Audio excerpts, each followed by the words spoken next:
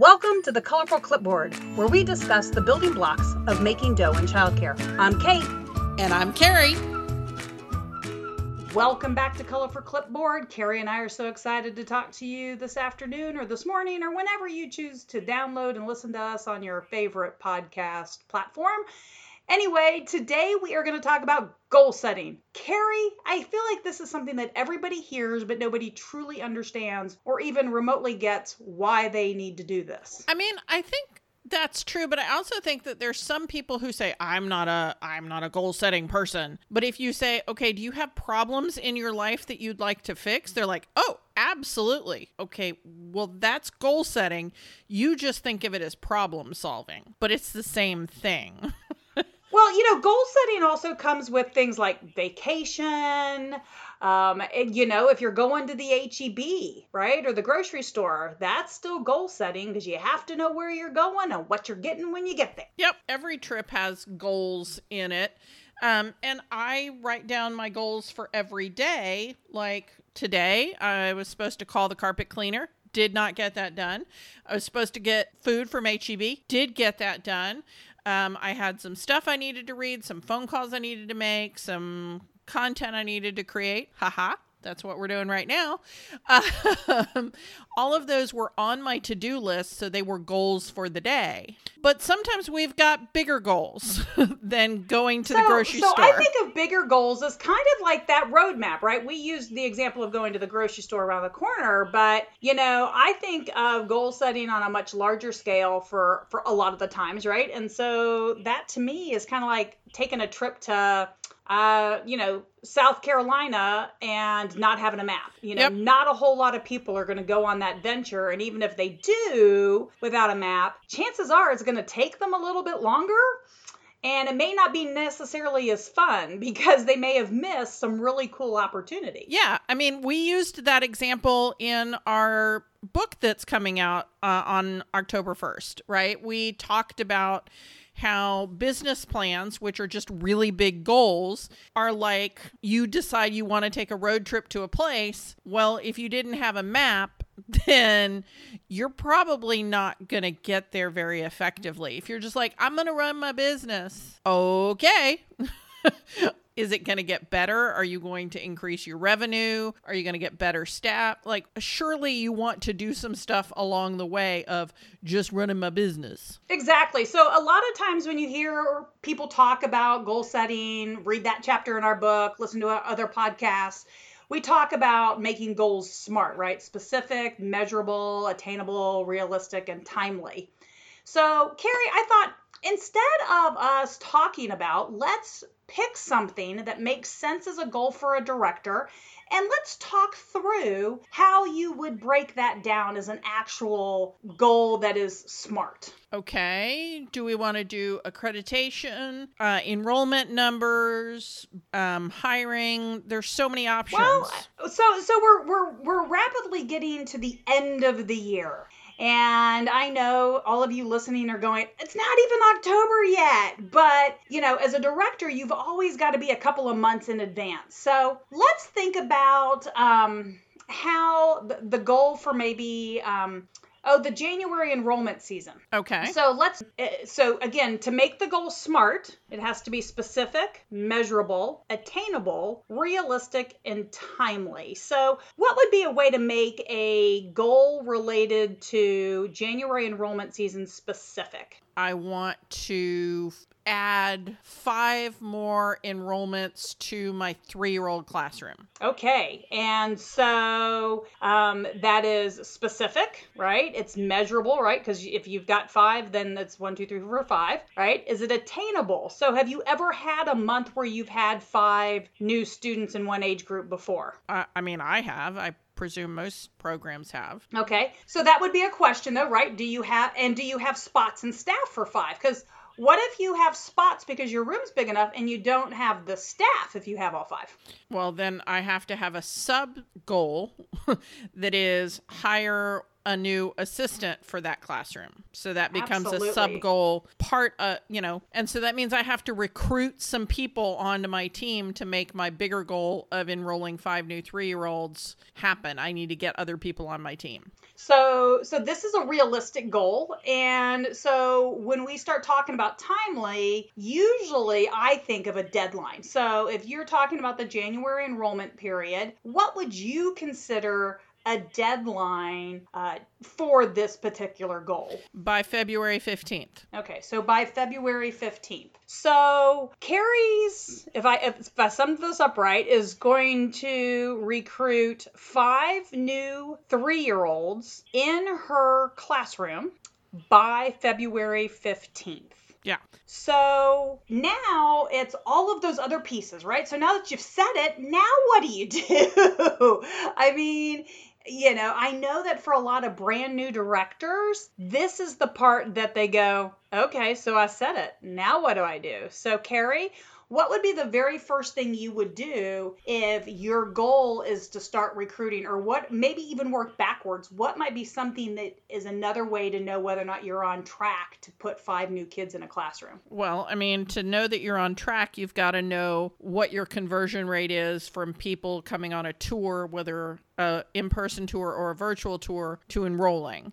So that's a KPI that I need to have. And then, okay, so what's a KPI, again, for our new directors who may not have understood that acronym? Yeah, I usually define them. I'm sorry. KPI is a key performance indicator. So I need to know if I have to tour 3 people to get 1 enrollment, if I have to tour 6 people to get 1 enrollment, or if I have to tour 2 to get 1 enrollment. So you need to know that before we go any further, because then you need to know how many tours I need to schedule. So then I have to back into that. Hold on. We'll get there.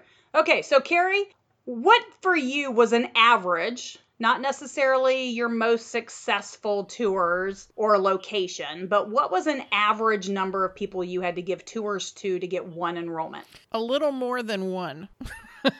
So should we go with 2 or 3? Or based on directors we've had in the last few months, what do you hear? I think, I mean, to me, 2 seems like a good number, but a lot of people have to have 3 because they're not doing a good enough job at winnowing people down before they come to a tour. Okay, so let's go with 3. So Okay. If you have to give 3 tours to get 1 enrollment and you want 5 enrollments, you have to do 15 tours? Yep. Okay. So one of the problems that I know our directors have had in the past, and for those of you who might be new to Colorful Clipboard, Carrie and I have been working with directors for 19 3/4 years. With a director credentialing program, but we actually trained directors and ran a substitute service for a few years before that. So we have definitely been around the childcare industry and working with directors. And I know that in our best practices, when we talk about giving tours, we really talk about making sure you've got a script. And we talk about conversion rates. But if we're talking about 15 people who have to walk through your facility, how many people do you have to actually schedule to come in? Well, it depends on what kind of follow-up you have between when you schedule it and when they show up. If you just schedule it on a Thursday and expect them to show up the next Wednesday, you're going to have to schedule a lot. But if you scheduled them on Thursday, followed up with an email or a text right away, and then contacted them 2 or 3 more times in between that Thursday and that Wednesday, then you're going to get a pretty close to 100% show up rate. Okay, so let's just assume it's not 100%.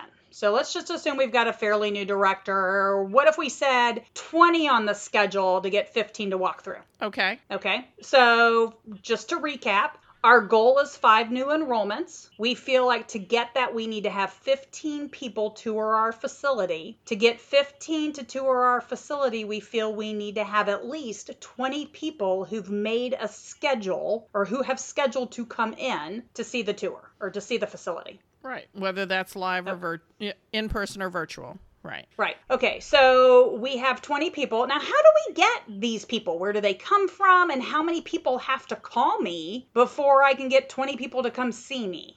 that is where all of this falls apart for an awful lot of people. Is it like, okay, great, I need to have 20 tours. So how am I going to get 20 people to email me or call me or, fill out the tour little widget on your website? You have to know your clients. And so you have to know where they are so that you can reach people who are like your current clients and get them excited about coming to your program. Well, how many of them do I need to have? Can't I just have 20?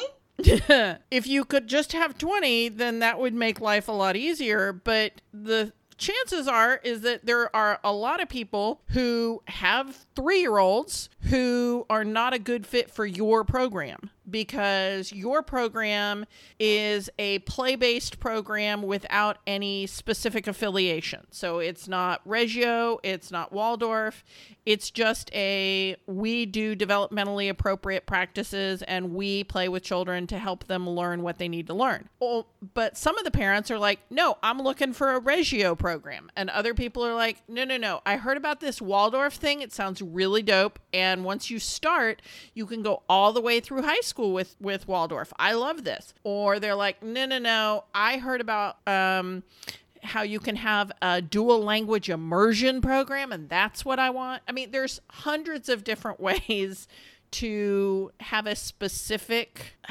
educational philosophy, and there are parents who have educational philosophies for their children, or the reason that people enroll in January is because they enrolled somewhere and it didn't work out, and so now they're making a change. So you have to be different from those other programs, and some people are not going to be a good fit for you. Okay, so I definitely, obviously, on the phone have to talk to them, but how many people have to call me? Or email you. Or email me. How many people have to inquire for me to get 20 people to show up? I don't know. My guess would be somewhere between 3 and 5 people before you get one qualified lead. What are your thoughts on those numbers? You mean I need to have 60 people at least call me just to put 5 people in my classroom? I mean, I think so. I mean, what do you think, Kate, from your experience? Absolutely, Carrie. I think your numbers are spot on. And that's part of why, when we talk about these things, we don't always break them down to all of these numbers. And this is why we're taking a different approach this week on talking about goal setting. And we want to make sure that you really understand you have to have 60 people who call you. That's 60 people who actually picked up the phone or emailed or texted, somehow reached out to you about your program. So not every program is going to need all 60, but there's a pretty good chance that you need 60 people to inquire for you to fill those 5 spots, especially because you talked about 5 spots in a specific classroom, right? So you've really narrowed down where they can go. So if this is starting to sound a little overwhelming for you, that is okay. That's what we're here for. You can reach out to us from a coaching standpoint, or come October 1st, you can download our book, which is From Overwhelmed to... I can do that. I can do this. See, I can do this. And that was a long-term goal that Carrie and I set. And we won't even talk about how many people had to be involved in that process. And well over a dozen. So when you start thinking about needing 60 people to come into your program somehow, and you're probably sitting there scratching your head trying to figure out, well, how am I going to make this happen? Where do I go find them? This is where you get your parents and staff involved and you create a team. So, Carrie, what might that look like? I mean, I think one of the, we have always suggested having some sort of referral program for your current clients and for your current employees. And here's my problem with what a lot of people do with their referral programs is they're like, I'll give you a credit or you'll get a bonus on your paycheck. And that is not nearly as motivating as being handed cash. You got to hand people cash. Yeah, my favorite client, I had a client who used to walk around with $100 bills on his clipboard. Yep. When people would come in the morning and he would ask, especially if he was marketing for a 3-year-old classroom, every day he would ask those parents for names of people who they thought might be interested in the program. And if they gave a name and number and came and got a tour, he'd give them $100. And he would take pictures and he would post, and really thank the parents. And so he did a great job. But he also used to operate on a credit. And the credit was actually a pretty decent credit. It was like a whole month. And we switched from a whole month to $100 in cash. And that cold hard cash got him more referrals. Yeah. And it was a lot cheaper. And that doesn't make sense, right? Because the month's worth of tuition is going to be more money in their pocket than a $100 bill or a $20 bill or whatever it is in cold hard cash, but it works better. So getting those people enrolled and by enrolled, I mean getting people who are already working at your center or bringing their children to your center to be part of your marketing team is great. You can give them social media posts that they can post on their social media. Make sure that they're sized appropriately for Facebook, for Instagram, for TikTok. And I think there also some people still believe in Twitter. I don't believe in Twitter, but other people do. So make sure that you create. Carrie doesn't tweet. No, I do not tweet. But make sure that you have like a graphic that says, my 3-year-old has a great time at ABC Childcare, and make them in all of those different forms. And everybody who tags you in their post, then they also get some sort of cool thing. Absolutely. And okay, so now I'm sitting here going, because, we've already told people we've been doing this for 20 years plus. So you guys can probably figure out that we're definitely over our general target market of mid-20s. So who's going to help me make those graphics? So you probably have someone on your staff who is very interested and really loves to play with Canva, which is the free graphic design software. And by software, I mean, it's a web app. You don't have to have anything downloaded on your computer. You just have to have a computer that has access to the internet. And so you probably have a staff member who's willing to do that. If you don't have a staff member who you can bring into the office for an hour to work on those, you can go to a website like Fiverr and hire someone to do that for you for under $50. And they'll make it in all the different sizes that you need. And there you go. So you can outsource this completely. It can be somebody who lives in another country, in another time zone. It doesn't matter. Because you're going to tell them, you're going to give them your logo, and they're going to ask your colors, and they're going to ask what you want it to say. That's all they need. You know what? I just love that. So I'm sure most of you have heard Carrie and I talk about monkeys or delegating and all of that stuff. You know what? I realize that you probably are smart enough to figure out how to use that software. But give yourself the mental break, right? It is okay. I am telling you, it is okay to spend $50 or to let another staff person do this. It will be well worth your time. Because you've got more important things to do, like you've got 20 people to tour the building. You have to answer the phone for 60 people. So when I'm answering the phone, I need to make sure that I have a script. I have to make sure that somehow I'm tracking when people are calling, that I'm getting their contact information. So just people calling is not just people calling. Okay. You heard Carrie say you got to have the right people. So you probably got to, ask some questions, Carrie? Yeah, and you need to ask them, what are they looking for? What hours do they need? Do they want full-time or part-time? What is their educational philosophy? If they, give you a blank stare or there's a lot of dead air, then you say, okay, what is most important to you about what your child does during the hours they're here with us? And that'll tell you. If they say, well, I just want a place where they're safe and warm and well-fed, is that the highest priority at your school? If they say, I want them to be learning, I want them to be ready for school when school starts. Again, the question is that the highest priority of your school? I want them to be having a great time. I want them to be polite. What are their goals? And do those goals align with your goals in the classrooms? Okay. So we've talked about goals in the classroom. We've talked about our interview. We know we have to have 60 people who call us. We have set our deadline as being February 15th. When do I start marketing? Like there's holidays. Now. like Now. Thanksgiving and like Christmas. Like, Now. when are people going to call me? Now. Now, okay. So you are listening to us in October, or right before October. Actually, I think the 29th. So not quite October, right? So you need to be starting all of what we're talking about right now. Okay. So it is not, you wait till January 1. So part of the reason we're doing this now is so that you're not trying to do it in January and that you aren't overwhelmed. Okay. We're here to help you. That's what we're here for. And so if you listen to us and you trust us and you do what we tell you to, your program will be successful.